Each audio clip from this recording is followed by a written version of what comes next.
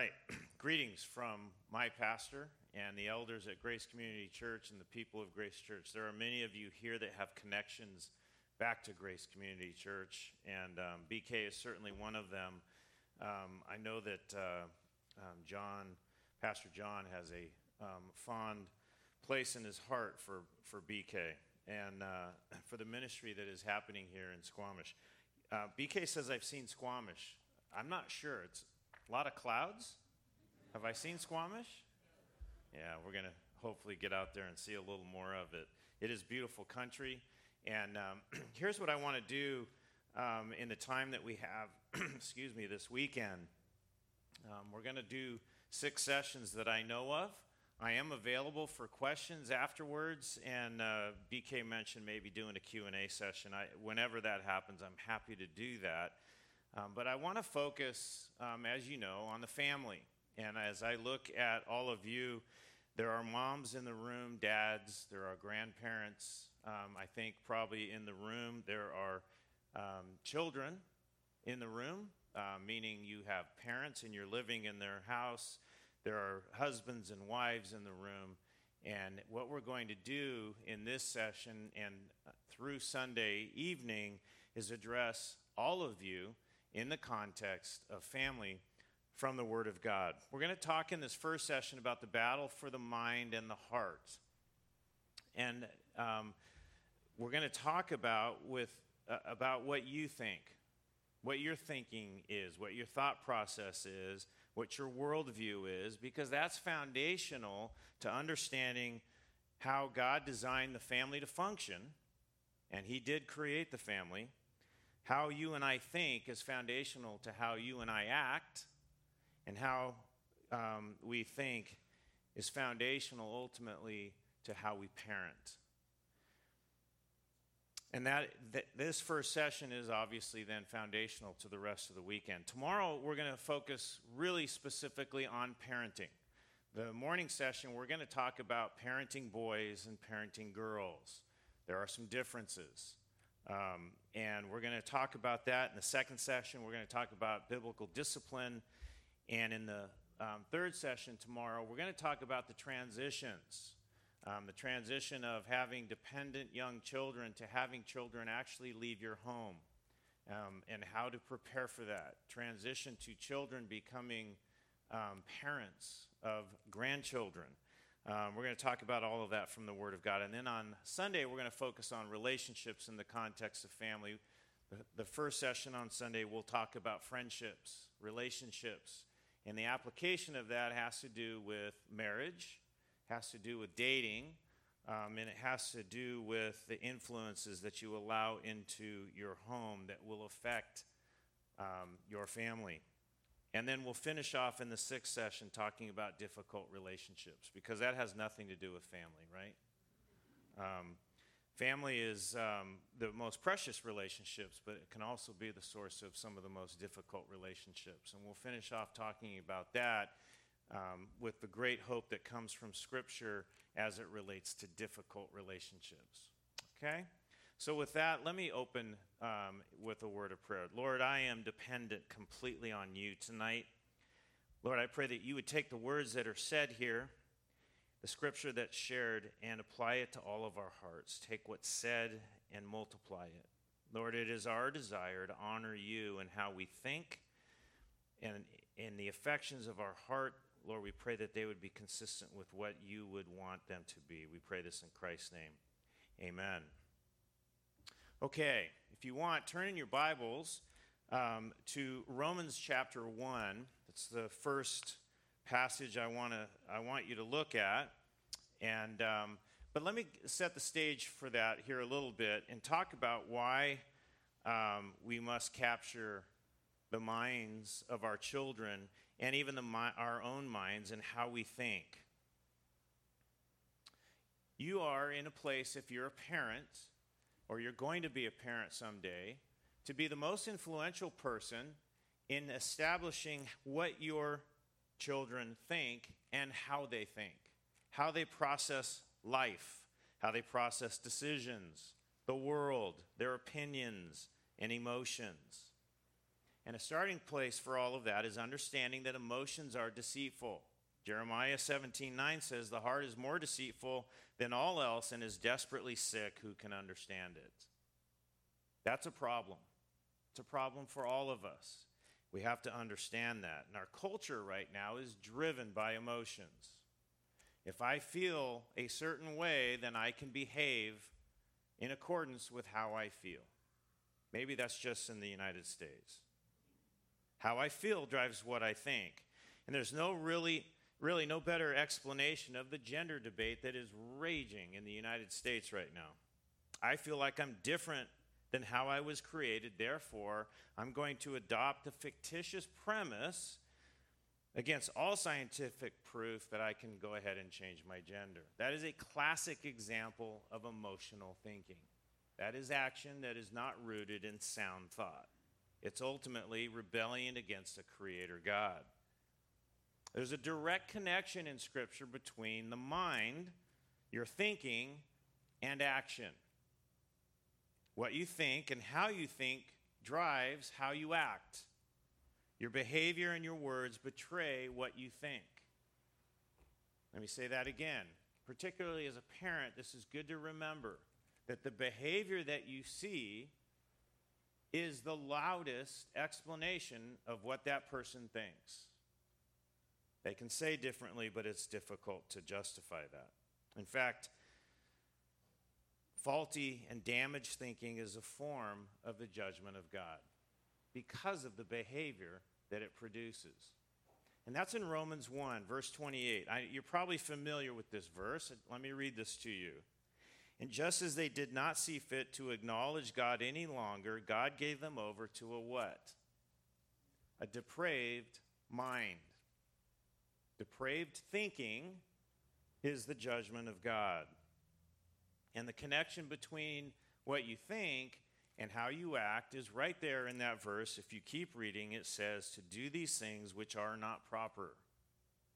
A depraved mind results in depraved behavior. And you can see the list there: unrighteousness, wickedness, greed, evil, envy, murder, strife, deceit, malice, gossiping, slandering, hating God, insolence, arrogance, boastfulness, inventing of evil, disobedience to parents, untrustworthy, lacking understanding, unloving, unmerciful.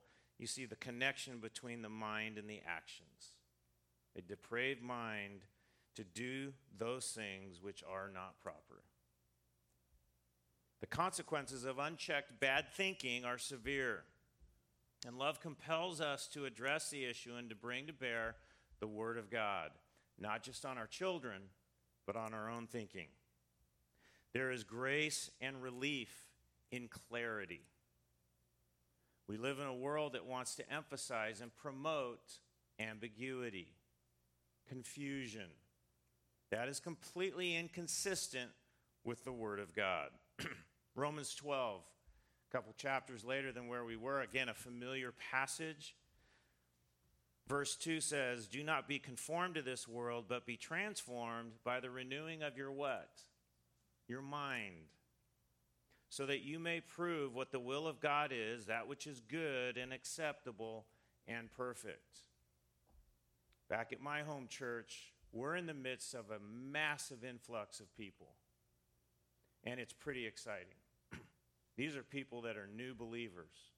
These are people that have no idea how to do church. So crazy things are happening at Grace Community Church these days. And one of the things that's happening is people are being saved. I think of one young man in particular, saved in prison during COVID, comes out of prison saved, a completely new creature. And yet he still thinks like he did before he was saved. Does that mean he's not saved? No, that means he needs to go through the process of being transformed by the renewing of his mind so that he may prove what the will of God is, that which is good and acceptable and perfect. And how does the renewing of a mind, something you can't see, prove what the will of God is? Well, verse 1 answers that question. Therefore, I urge you, brethren, by the mercies of God, to present your bodies as a living and holy sacrifice, acceptable to God, which is your spiritual service of worship. That's the evidence. That is the evidence. A living and holy sacrifice acceptable to God. And just to reread verse 2, and don't be conformed to this world, but be transformed by the renewing of your mind, so that you may prove what the will of God is, that which is good and acceptable and perfect. We are all in the process of renewing our mind. If you're a parent, you're in the process of walking your children through the process of renewing their mind, of establishing a worldview. And how do we do that? Well, I think it's probably obvious to you that the best tool, the best method to do that is with the Word of God. It's not having them watch the news or read Twitter or whatever else is out there. That's probably, I'm probably aging myself. It's TikTok now, isn't it? All of that pales in comparison, obviously, to the ultimate source of truth. The source of renewing somebody's mind is to wash them with the water of the Word. Hebrews 4:12 says that the Word of God is living and active and sharper than any two-edged sword, and piercing as far as the division of soul and spirit, of both joints and marrow, and able to judge the what? The thoughts and intentions of the heart. The thoughts and the intentions of the heart go together. These thoughts and intentions are the catalyst for behavior, both good and evil. I don't think BK told you what I do for a living. I'm a forensic accountant. I'm not a pastor. I have not had seminary training. I'm an accountant, which you could probably figure out already.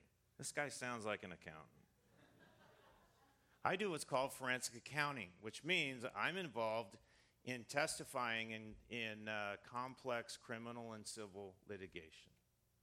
So when there is litigation and they need to know where did the money go, or they need to understand what happened with the money, they call somebody like me, and I do an investigation. And my job ultimately is to sit in that witness box in front of a jury and explain it to them, and then withstand the vigorous, let's call it, cross-examination. So when I get called on a case, usually it involves some kind of white-collar criminal. And sometimes it involves fraud, theft, malfeasance. And there's one thing I know when I'm called on a case. We know when the fraud stopped, right? When was that? It's probably when I showed up, okay? So the first assumption in my work is that it stopped. And now what I'm there to do is figure out how did it happen and how much did the bad guy get? And if you think about it, one of the elements that I need to figure out in order to know that I figured all of that out is to know when the fraud started. So in my career, I've been exposed to a lot of cases where there has been the opportunity to understand when did this pattern start? When did this behavior start? I can promise you nobody sat at their college graduation yearning for the day when their name and their picture was going to be on the front page of the newspaper to tell the world that this person stole money, or this person embezzled money, or whatever the case may be. No one sets out for that to be the end of their career. So how do they get there? Well, I've had a fair amount of opportunity to understand that, to explore that. I think of a case, I'll call the man Jack, longtime employee of a company, completely trusted, increasingly trusted, so trusted that ultimately he was running the finances of the company. This was a company that operated on 5 continents, transferred millions, tens of millions of dollars of cash every week between entities and bank accounts, and nobody checked up on this guy. because he was so trusted. He was a respected employee. His word was gold. He went to church every Sunday, by the way. If he said it, management and the stockholders, the ownership did it. He had a reputation for honesty and integrity, not just in the business, but in the industry, in the community, and in his family. And he made the front page of the newspaper because he was arrested for one of the largest frauds of a private company in the Los Angeles area. And the sad thing was, he ended up killing himself. The consequences of this man's decisions were enormous. When did it start? So as we began to look, we began to understand what is true in every case. That a white-collar criminal didn't set out even to get rich, usually didn't set out to get famous, but it started with a small decision, a thought. And in this particular man's case, he had a whole second life, illicit relationships, a gambling habit, all kinds of things that came out in the investigation. And the progression went like this. He had a thought at some point, and it became an idea. I know how to get money. An idea becomes an intention or a plan. A plan becomes an action. That first decision, that first bad decision, that action becomes a habit, and the habit became his identity. It became who he was. And the consequences were overwhelming. We see this over and over and over. And my job as a forensic accountant is to get to the root of that exact process. What was the idea, the thought, the intention, the plan, the action, and then the habits? And of course that cycle is true because that is exactly what the Bible says. In James chapter 1, verse 14, it says, each one is tempted when he's carried away and enticed by his own lust. That's the longing or the desire. Then when lust or the idea, the thought has conceived, it gives birth to what? Sin. And when sin is accomplished, it brings forth death. What you think matters. From Bernie Madoff to Jack, who you've never heard of before. It all starts with bad thinking. Most parenting is focused these days on stopping actions, or if allowed to continue, to stop bad habits. And that's certainly important. But all of this is easier if first you deal with the thoughts and the intentions. Do you want an obedient child? Do you want a wise child? Capture their mind. Capture their heart. It's in the Bible, Psalm 111. The fear of the Lord is the beginning of what? That's an easy one. The fear of the Lord is the beginning of wisdom. A good understanding, or wisdom, have all those who do his commandments. That's obedience. There is a connection throughout Scripture between the fear of God, the wisdom of God, and obedience. Therefore, if you want an obedient child, you teach them first the fear of God. You want your sons and your daughters to leave your home wise? Don't teach them cute things to say. Teach them the fear of God. And that's what we want to talk about the rest of the way. If you could, turn in your Bibles to 2 Corinthians chapter 10.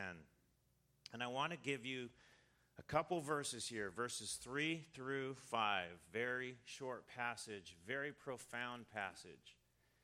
This is the key to capturing the mind. 6 actions to reach the mind, yours and your child's. Verse 3. For though we walk in the flesh, we do not war according to the flesh. For the weapons of our warfare are not of the flesh, but divinely powerful for the destruction of fortresses. We are destroying speculations and every lofty thing raised up against the knowledge of God, and we are taking every thought captive to the obedience of Christ. There's 6 things there I want to highlight for you, and I'm going to do this really quickly. But this is a passage I think you can take home with you and think about. Yes. 2 Corinthians chapter 10. 6 things that I think, 6 steps that jump out of this passage, a process of how you capture your mind and the minds of your children, their thinking, their worldview. First of all, we need to be serious. Do you see the word war in there? It's in there a couple times. Though we walk in the flesh, we do not war according to the flesh, for the weapons of our warfare. This battle is a war. Second, we are to use the weapons we've been given. You have been given weapons. Verse 4, the weapons of our warfare are not of the flesh, but divinely powerful. That's speaking of the weapons. We're to use them. They are divinely powerful and armed by the knowledge of God, the fear of God. Number 3, break things. Did you know that that's what happens in war? Things are broken. And he says that. We are to destroy the destruction, it says, of fortresses. So it's serious. We're to use the weapons we've been given. We're to break things. And number 4, we need to pick our targets. Pick our targets. And what are our targets? It talks about there in this passage the destruction of fortresses. Do you see that? And we're destroying speculations and every lofty thing raised up against the knowledge of God. Those 3 things are our targets. Those are the 3 things you need in your parenting to be addressing in your parenting as you capture your children's minds. Speculations, that's imaginations. Lofty things, that's higher knowledge. The higher knowledge raised up against the knowledge of God. Fortresses, that's thinking that is contrary to the Word of God. Those are the targets. Pick those targets. Number 5, clear the battlefield. It says to take every thought captive. Parents, we are, as much as God reveals it to us, to hear the thinking of our children and to work through that thinking with those children. Sometimes our children will say wild things to us, won't they? That is not something to be shocked at, something to suppress. That is something to say, thank you, Lord, for exposing my child's thinking, my child's heart, and address it. And then number 6, we win. We're supposed to win. This is a winnable war. It says the destruction of fortresses, taking every thought captive to the obedience of Christ. That is the result of right thinking. Do you want children who obey Christ?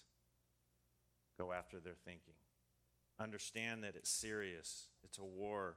Use the weapons that you've been given. Destroy what the Bible says to destroy, which are the fortresses, the speculations, and the lofty things raised up against or opposed to the knowledge of God. We're to clear the battlefield, taking every thought captive and teaching our children to take every thought captive. Take every thought, every opinion, every worldview, and line that up with the Word of God. Does that line up? And the result of that is obedience. There's nothing in this passage about arguing or debating. There's a lot there about how we are to process what passes in front of us and how to address it. So to be successful in that training process, you need to know about God, and you need them to know about God. 2 Timothy 3:16 says, all Scripture is inspired by God, I know you know this, and profitable for teaching, for reproof, for correction, for training in righteousness, so that the man of God may be adequate, equipped for every good work. Right thinking leads to right living. The Word of God. So I want to illustrate that to you in the time we have left. If you can, turn in your Bibles. It's all the way at the beginning, Genesis 1. BK mentioned this, that from the beginning, I think he said, God has established his will. And I want to review that with you tonight. I want to start in Genesis 1 on purpose, because the book of Genesis is the book of beginnings. It is utterly and completely, totally profound in establishing a worldview. And so often we look right past Genesis. Just look at Genesis 1:1. It's probably the one verse everybody knows. It's the one verse that is the gateway to the rest of the Bible. In the beginning, God created the heavens and the earth. This is an illustration of the power of God's word on right thinking right from the beginning.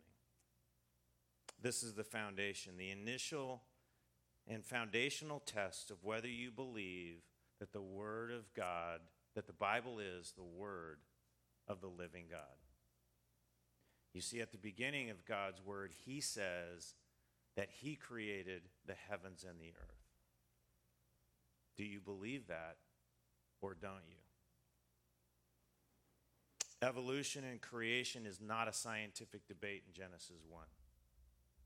It is a statement of faith, of trust, of belief, of reliance on the Word of God or not.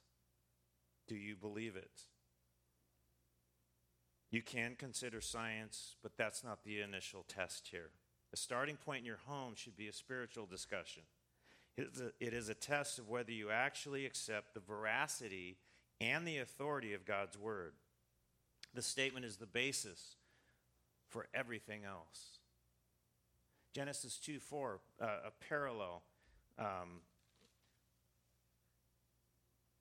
says this. This is the account of the heavens and the earth when they were created in the day that the Lord God made earth and heaven. It's simple. It's basic. It's profound. God made the world. The implications of this truth, utterly profound. We should teach this, talk about this, make the frame and filter of everything that how your children view the world.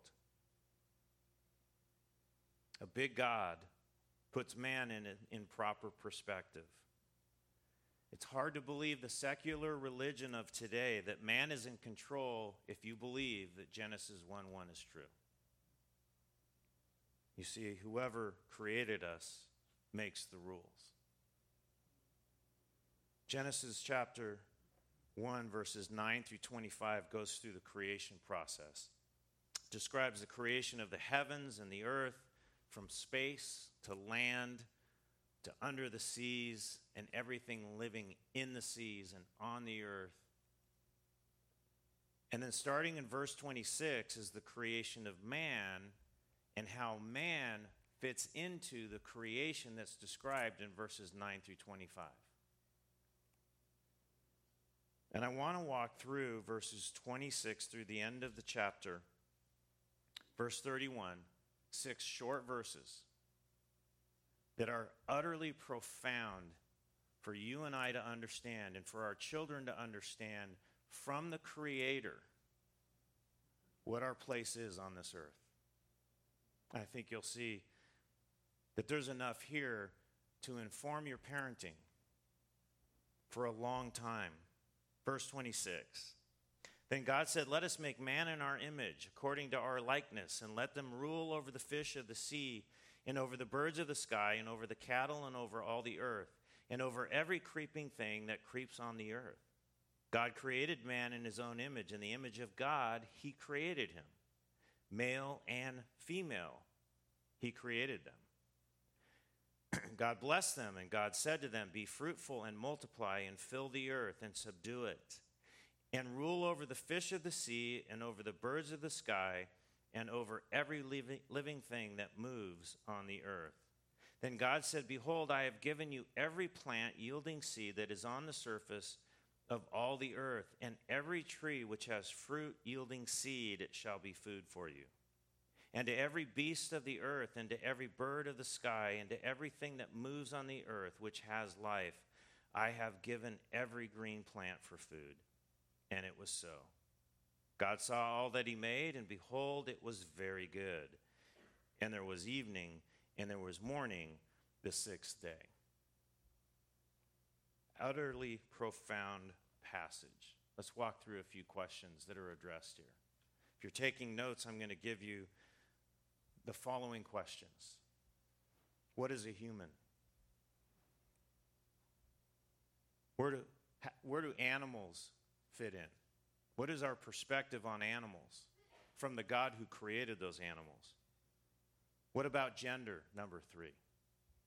Is there a difference between men and women? The fourth one is we're going to talk about marriage and family.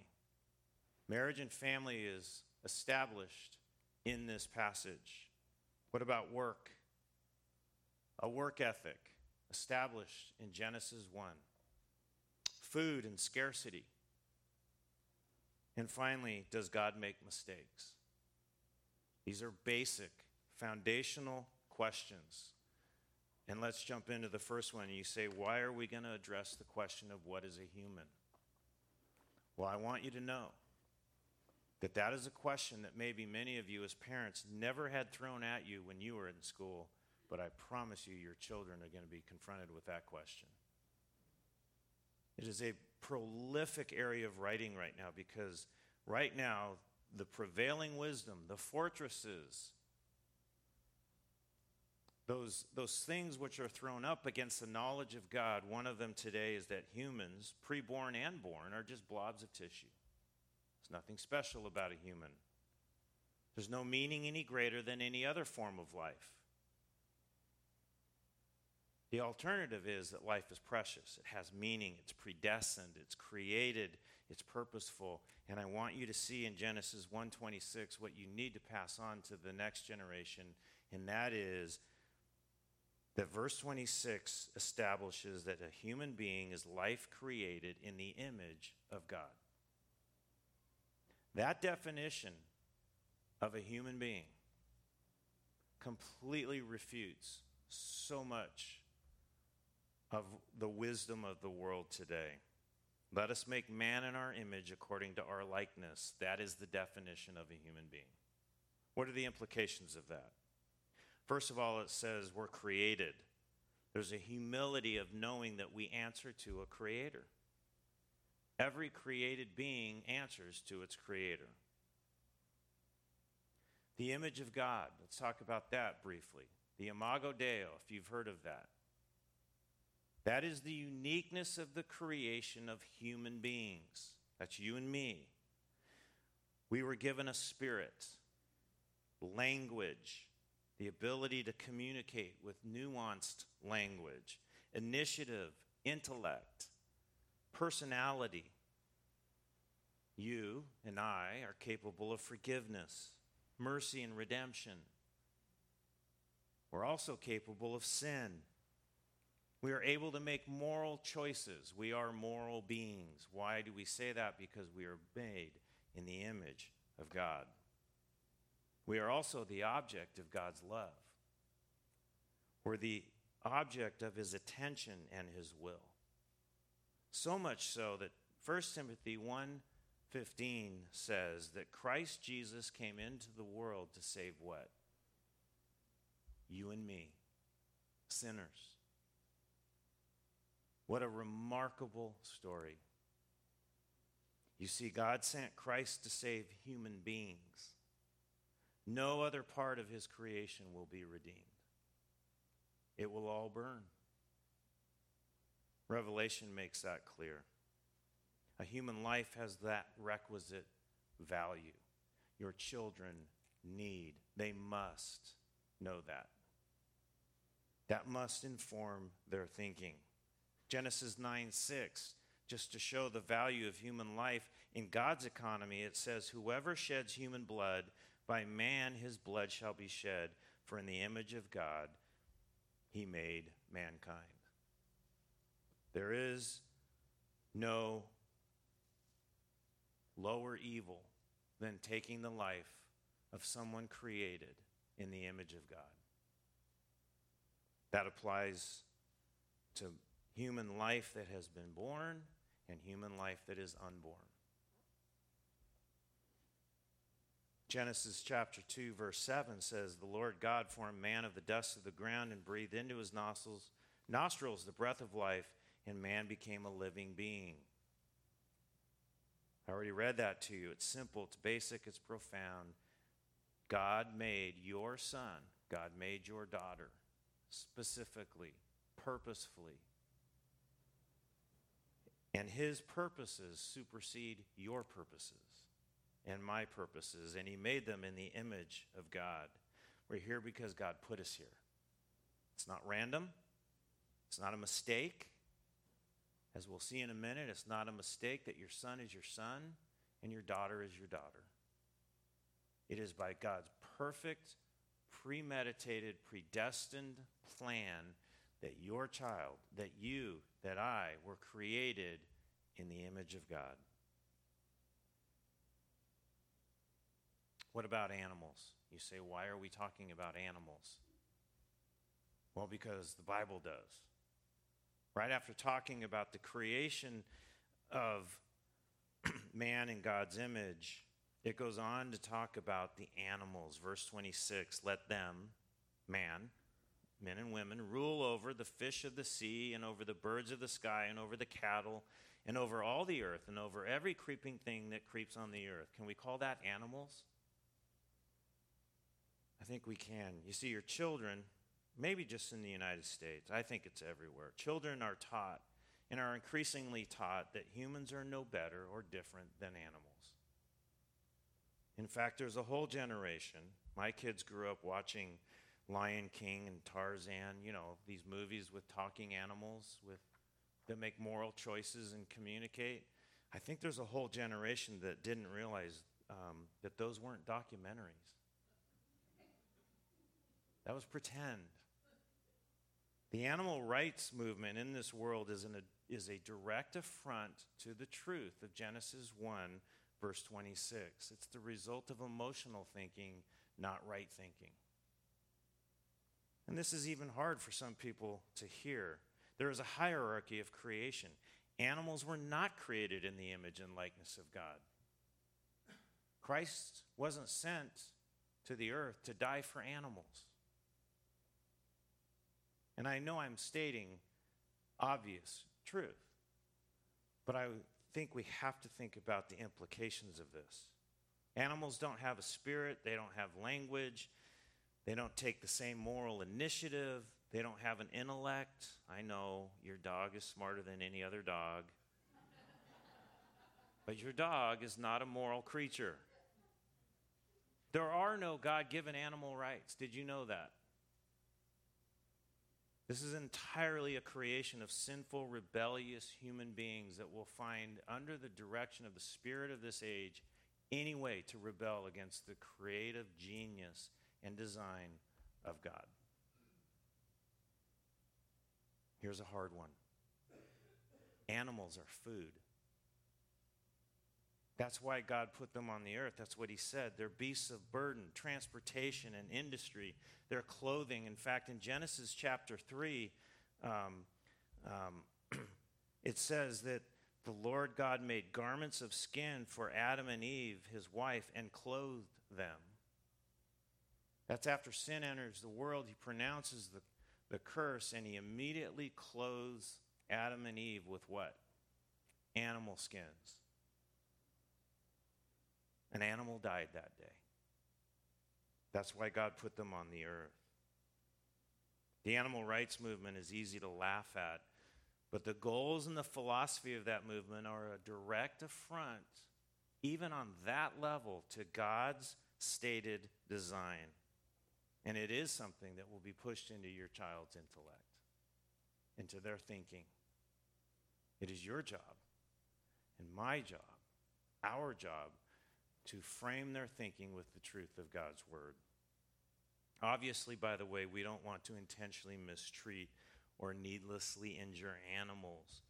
Proverbs 12:10 says that a righteous man has regard for the life of his animal.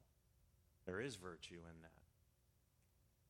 Because all of God's creation is to be appreciated and respected as we subdue it and rule over it. Gender. I don't know that this could be any more clear. Verse 27, there are two genders. They are assigned by who? By God. They're not assigned by the doctor, and they're not assigned by me because I decide I don't want to be what God created me to be. That is immovable, unchangeable truth. Why do we say that? Genesis 1:27, God created man in his own image. In the image of God, he created him. Male and female, he created them. There is great equality between a man and a woman. They are both created in the image of God. There is a great difference in that equality because it says that he made them male and female. That choice is God's.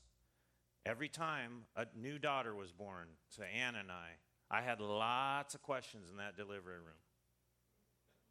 A lot of questions. Lord, what in the world do I do now? Was one of them. One of the questions that was never in my mind is that a boy or a girl?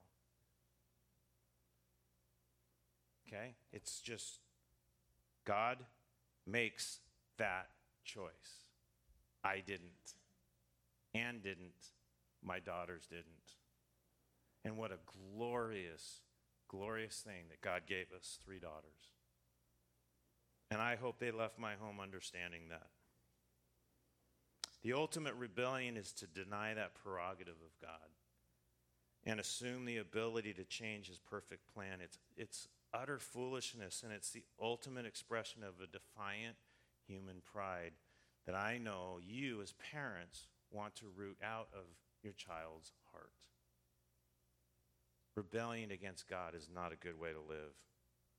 You know, in Genesis chapter 2, God establishes pretty clearly, by the way, that there is a difference between boys and girls. We're going to spend the session tomorrow morning talking about raising boys and girls. And that whole presentation is out of Genesis because it is made clear that God created man for one purpose and woman for a different purpose. Both in the image of God, both in his perfect creation to fulfill his purposes. Genesis 2:7, I read it to you, that he breathed life and man became a living being. Later in Genesis 2 verse 15, it says, God took the man, Adam, and put him into the Garden of Eden to cultivate it and keep it. That's work, by the way. He put him in the garden to work. And then in verse 18, it's really interesting.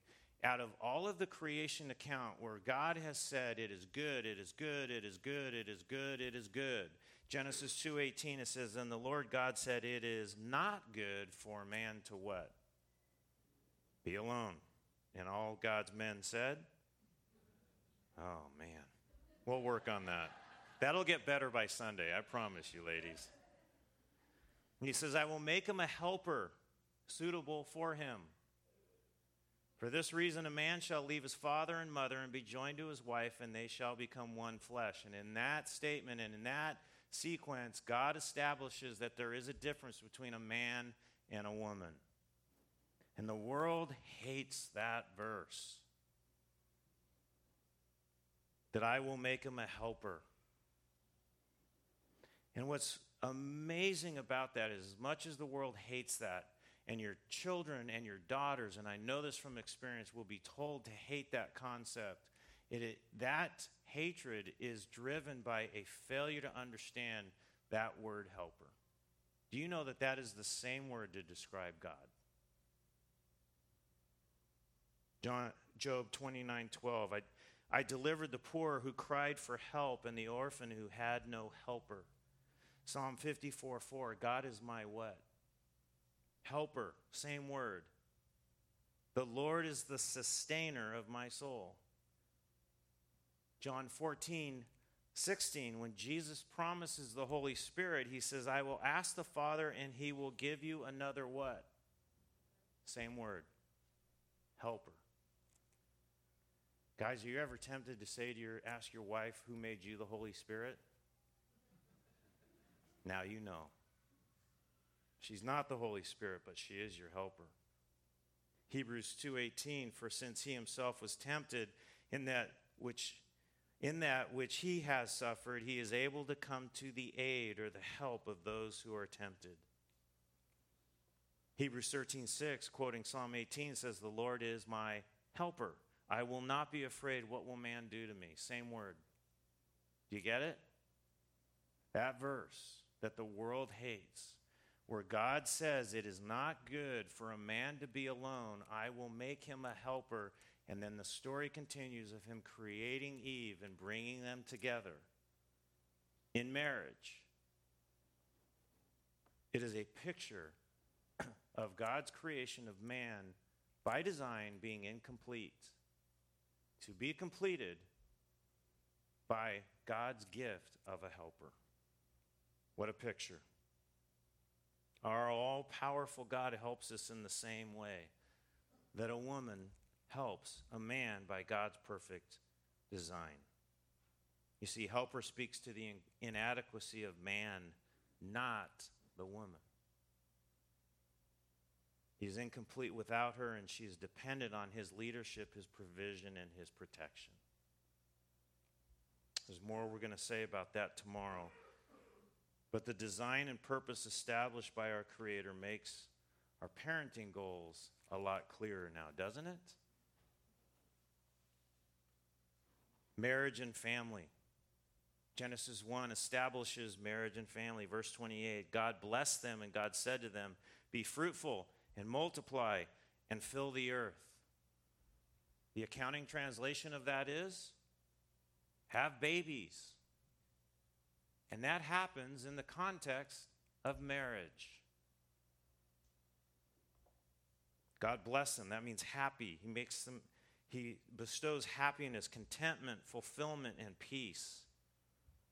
You know that verse I read to you about murder, Genesis 9:6 is followed immediately. The next verse it says, as for you and me, who follow God's design, be fruitful and multiply, populate the earth abundantly and multiply in it. You guys heard all those reports about how we need to have less babies because there's overpopulation? That is a lie from the pit of hell. That is a direct affront by Satan against the Creator God. Keep reading Genesis 1:28. It is truth. It is directly contrary to what the world says. Genesis 2:24 says, for this reason a man shall leave his father and his mother and be joined to his wife, and they shall become one flesh.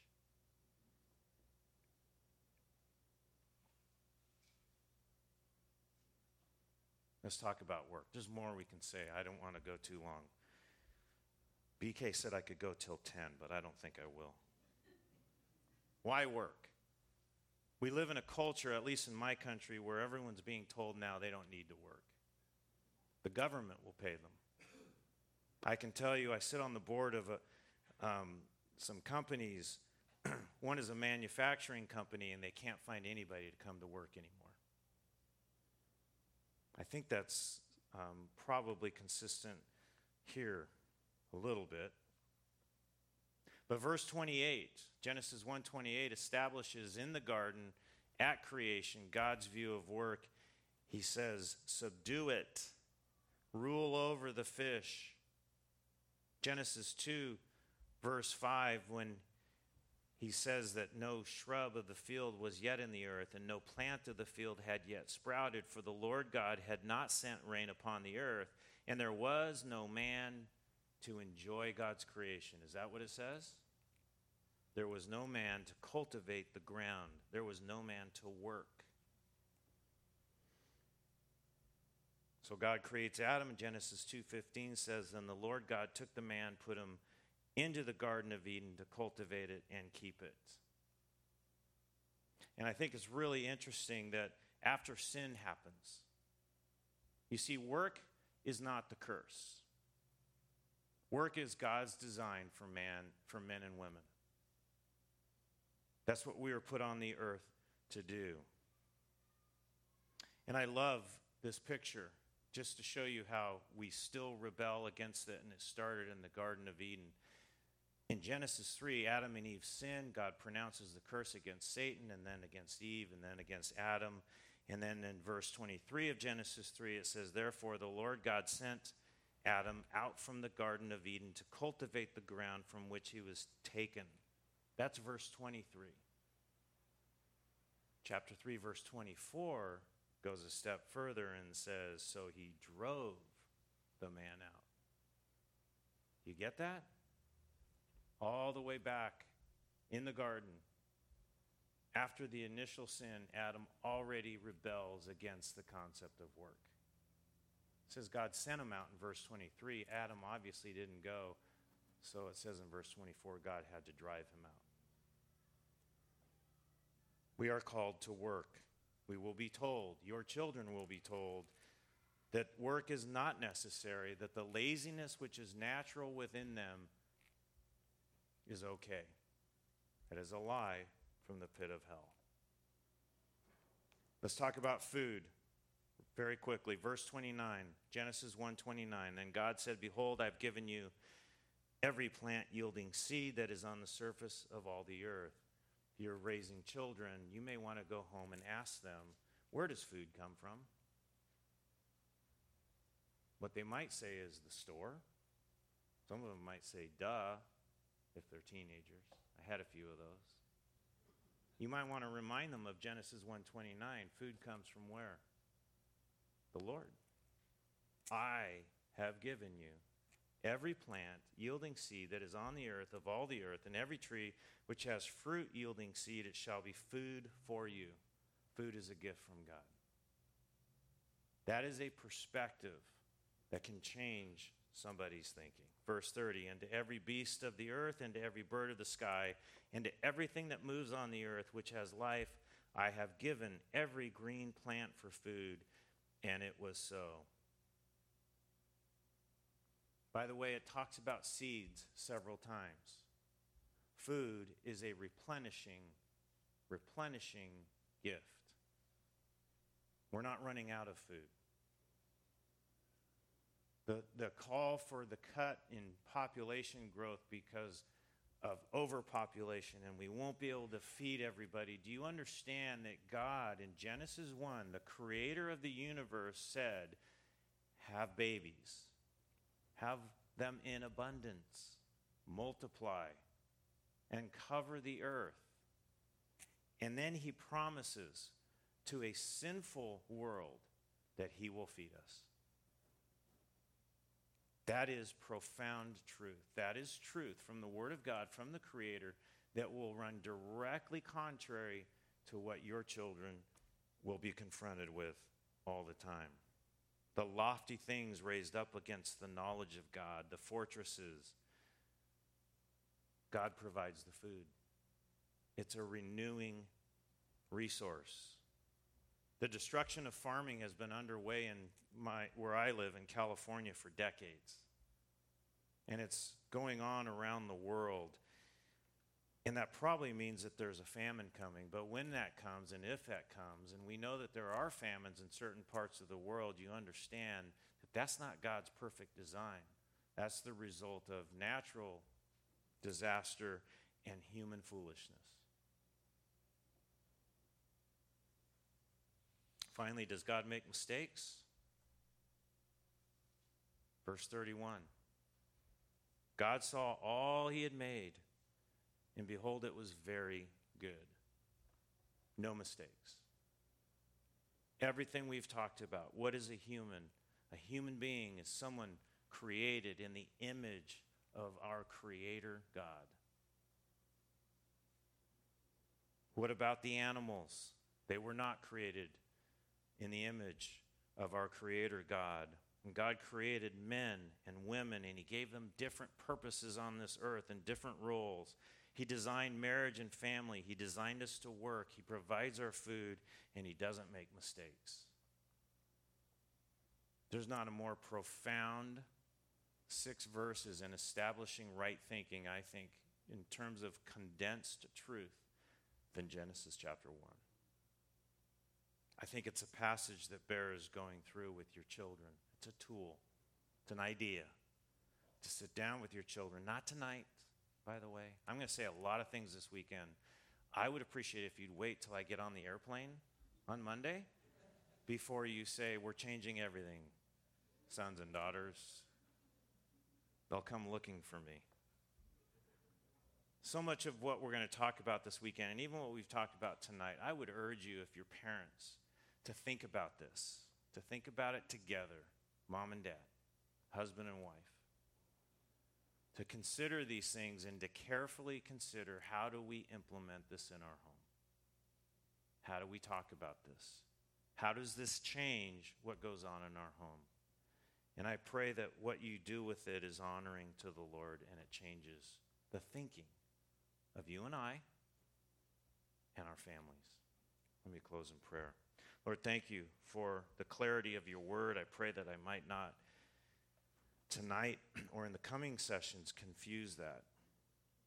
Lord, I pray that your word would not return void, that your word would do its work in our hearts, that you would strengthen all of our families for having reviewed together what a great God you are in your creation, with the clarity you provided at the very beginning on who we are and how we fit into the rest of creation.